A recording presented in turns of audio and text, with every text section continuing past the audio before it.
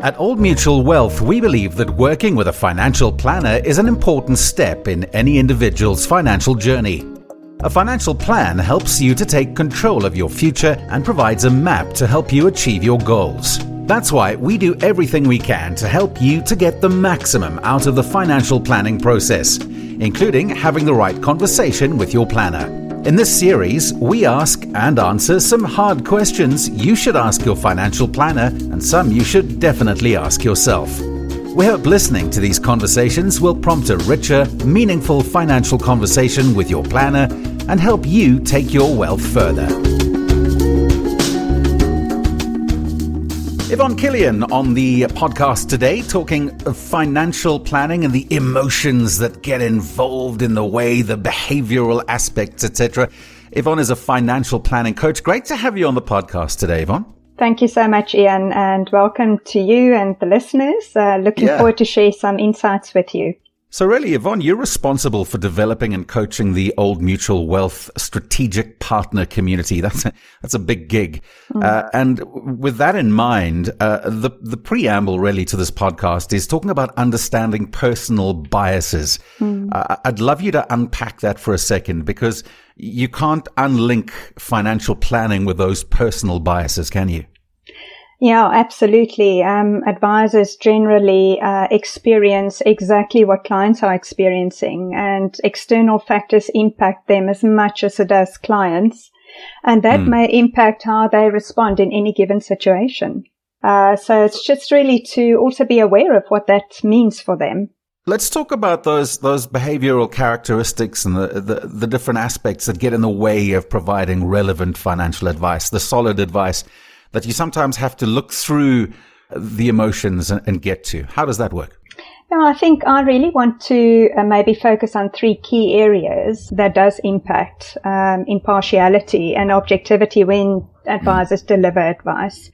I mean, from a behavioral bias perspective, if you look at the spectrum of all the biases that are out there, there are just too many to mention. There's over 1,000 biases, and we're not going to have time to unpack that. But generally, just looking through on what are those aspects that does impact and that can potentially lead to compromised advice to clients. The first for me would be just really who planners are. They've got an altruistic nature, they serve others, and they spend so much of their time and effort in doing that for others and serving others. And that has a direct impact on their emotional and mental well-being. So they tend to give just about all of themselves without taking care of their own needs. And for me, this can potentially impact their ability to be objective and impartial when they give advice. So coupled with that, when we talk about behavioral bias, it stems from really how do they see the world? What are their habit-forming behaviors? And how is this influenced? And it has been influenced not just by their past experience and beliefs, but also their motivations and their fears. And that has a direct impact. And I think coupled with that, for advisors to be aware of how their views and behaviors can get in the way of providing objective advice. For many, it's a blind spot, especially when they experience periods of disruption or stress. And then I think the last area that I wanted to talk to here is that of the environmental and external influences that really lead to advisors struggling to always stay relevant and up to date in an ever-changing environment, where they have to be cognizant not just of what's happening in the present, but also what's coming in the future. And my view is that advisors are impacted by these external factors, and it really does contribute to how they live their lives and how they advise their clients. So they are required to continuously develop their skills in order to stay relevant. And so what I've seen is that they really struggle to adapt and to stay innovative and to reinvent themselves with these new ways of doing. So the environment does demand it, but it's always easy to stick with what we know. We've always done it this way. So, yeah, I think for me, about helping advisors to connect with and understand the impact of what change brings and what it means for them, that helps them to better optimize on opportunities, and it can help them to sustain a competitive advantage, to provide optimal services to their clients. I mean, Yvonne, this just listening to you talk and understanding what the role is of a financial planner, the responsibility is absolutely massive. I mean, you're dealing with other people's futures, you're dealing with other people's hopes, dreams, plans, etc. And, here you're talking about being able to roll with the punches, change your outlook, educate yourself. It really emphasizes to me how important it is to be able to find somebody that you can honestly trust to be a financial planner, and then ask the right questions, because a lot of us aren't equipped to ask those questions. We don't know where to start. We sit ourselves in front of somebody who claims to be a financial planner, and we listen, with the best intentions. And sometimes that advice can be fairly difficult to digest, and sometimes it can be wrong as well. So I'm going to ask you maybe to unpack for us what the questions are that we should be asking to this incredibly important person in our financial future. Yeah, I think that certainly questions are the means toward developing some understanding of who it is that you will be dealing with as a client. It also helps you to gauge whether your financial advisor is able to provide you with a balanced view when they work with you. So clients that are concerned with how their advisors are dealing with their own stresses, mental and emotional well-being, can check in and ask questions like, what and how do you manage your finances during these times? They could even ask their advisor whether they engage any support when they have to make difficult decisions, including financial decisions for themselves. And I think one of the most important things that comes out of studies that we have done is most financial advisors in the broader community do not have a financial plan for themselves. In fact, very few have a financial plan. And, it's just inquiring into, so do you have a financial plan, or do you invest in the same investments and products, or do you employ the same services that you offer to me for yourself?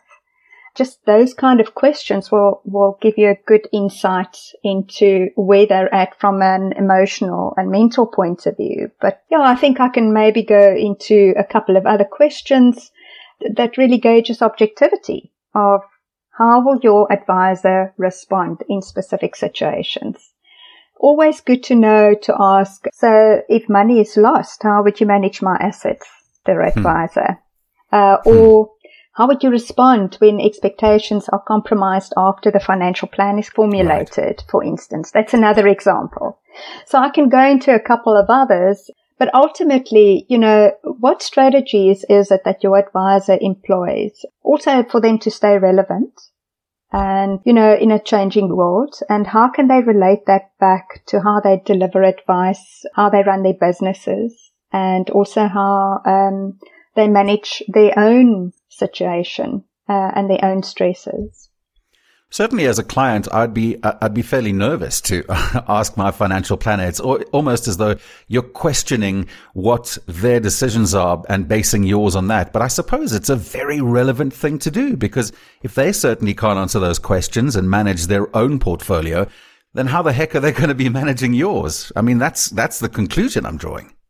Yeah, and I think leading on from that, it's about managing expectations, as you've mentioned, rightly so. So where does the responsibility lie for providing objective financial advice, and who is accountable for making sure that whatever is decided is followed through? And in essence, the responsibility lies with the client, and the accountability partner is the advisor to make sure that you stay on track with what you committed to do in the first place.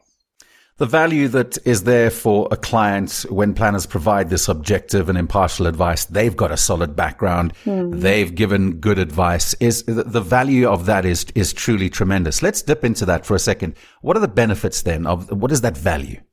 I think there's 5 key value drivers that I can pull out here, and it's not an explicit list, but ultimately for the client, it's an immediate call to action to collaborate with an advisor in an impartial way, because they will immediately have a sense of what they need to do, and they will also have someone that can walk alongside them to empower them to have the confidence to start and to stick with taking the necessary steps in order to achieve their financial objectives. So that's the one area. And then, of course, having a trusted relationship for the long term, and one that lasts, and also one that allows for some flexibility where the client and the advisor will adapt because of changing circumstances or the environment, and doing so without really compromising the purpose of living a positive and fulfilled financial future life. Of course, I mentioned about managing expectations, that role of responsibility and accountability. But it's sharing knowledge between the two parties, be it the client or the advisor. And that knowledge and expertise is an objective way within a framework where the client can then consider the trade-offs and make informed decisions. That's a very highly regarded value driver for me that comes out of that collaborative relationship. So it's not a one-sided telling and solving of your situation in a specific moment. It looks at things in a much broader way.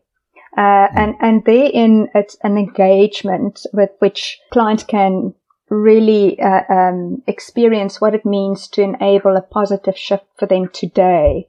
So that invitation of collaboration with your financial advisor is that they will coach you. They'll become a bit of a thinking partner, and they'll challenge your views in order to create some form of clarity around those choices, those important choices that you need to make. And again, that technical expertise, that specialized knowledge of financial advice and products and services, these really are the enablers that will support you to achieve your objectives. But it's the conversation and the collaboration in the formulation of the plan that really adds most of the value if it comes from a point of understanding who you are as a client. So, I think that basically highlights most of the value drivers that clients can experience. Yeah, I'm hearing communication come and up collaboration. so much. Yeah. Yes, it's absolutely. a dialogue. It's not a monologue. I'm going to play devil's advocate here for a second. Let's switch roles and let's talk about clients, the end user, the person who's been given the advice.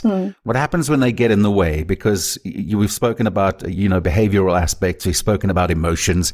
We've spoken about somebody around the braai who might get advice from a friend and then approach their financial advisor. And so it goes. And, we might get in the way of this process. What do you have to say about that? Firstly, what gets in the way is who you are and how you respond in a given situation. And most of that we're blind to. So the only way you really know what your reaction is to a triggered event, be it a political event, be it a technological enhancement that you need to adapt to because you haven't done it before, you will react in a certain way. And that's driven by the underlying experiences of what your life has been like up to now, as well as your personality traits and characteristics. And that determines how you behave in any given situation. So behaviors are the norms that we project out into the world. And it's a form of defense mechanism. But that is the portion that we can change. The things we can't really change is what's not visible. It's what sits under the surface. It's your beliefs and your morals, your worldview, how you perceive the world. But ultimately, the things that can be changed are the habits and the behaviors in how you will respond. And those behaviors, if they don't serve you and they're toxic for you, the invitation is, how can I develop the competency and the skills to try doing something differently? What are those first little steps that can help me do that? That was not the answer that I was expecting. You're ending up doing a lot of introspective thinking and a lot of introspective work to be able to better your outcome when it comes to financial planning. That's very interesting. There's a whole nother conversation happening there with that answer, isn't there? There absolutely is. And this is exactly why we believe that equipping financial advisors with the softer skills, where it's no longer just focused on IQ, but EQ as well, right, becomes increasingly important so that they can meet clients where they're at and also make clients aware of what gets in the way and empower clients to shift so that they can liberate themselves from what's been holding them back up to now. Fantastic. What a nice conversation. Interesting points that you've raised there. Thank you so much. I think it's certainly food for thought for me and hopefully everyone else listening to go away and digest. Yvonne Killian, the financial planning coach, or one of the financial planning coaches at Old Mutual Wealth. Thank you so much for your time today on the podcast. It's been a great pleasure to chat to you. Thank you for having me. The key to any successful financial plan lies in receiving good financial advice. At Old Mutual Wealth, we work with financial planners that know this and truly partner with you to help you make the right choices. If you don't have a financial planner, choosing one may well be the most important step you take. Visit us at oldmutual.co.za/hard questions.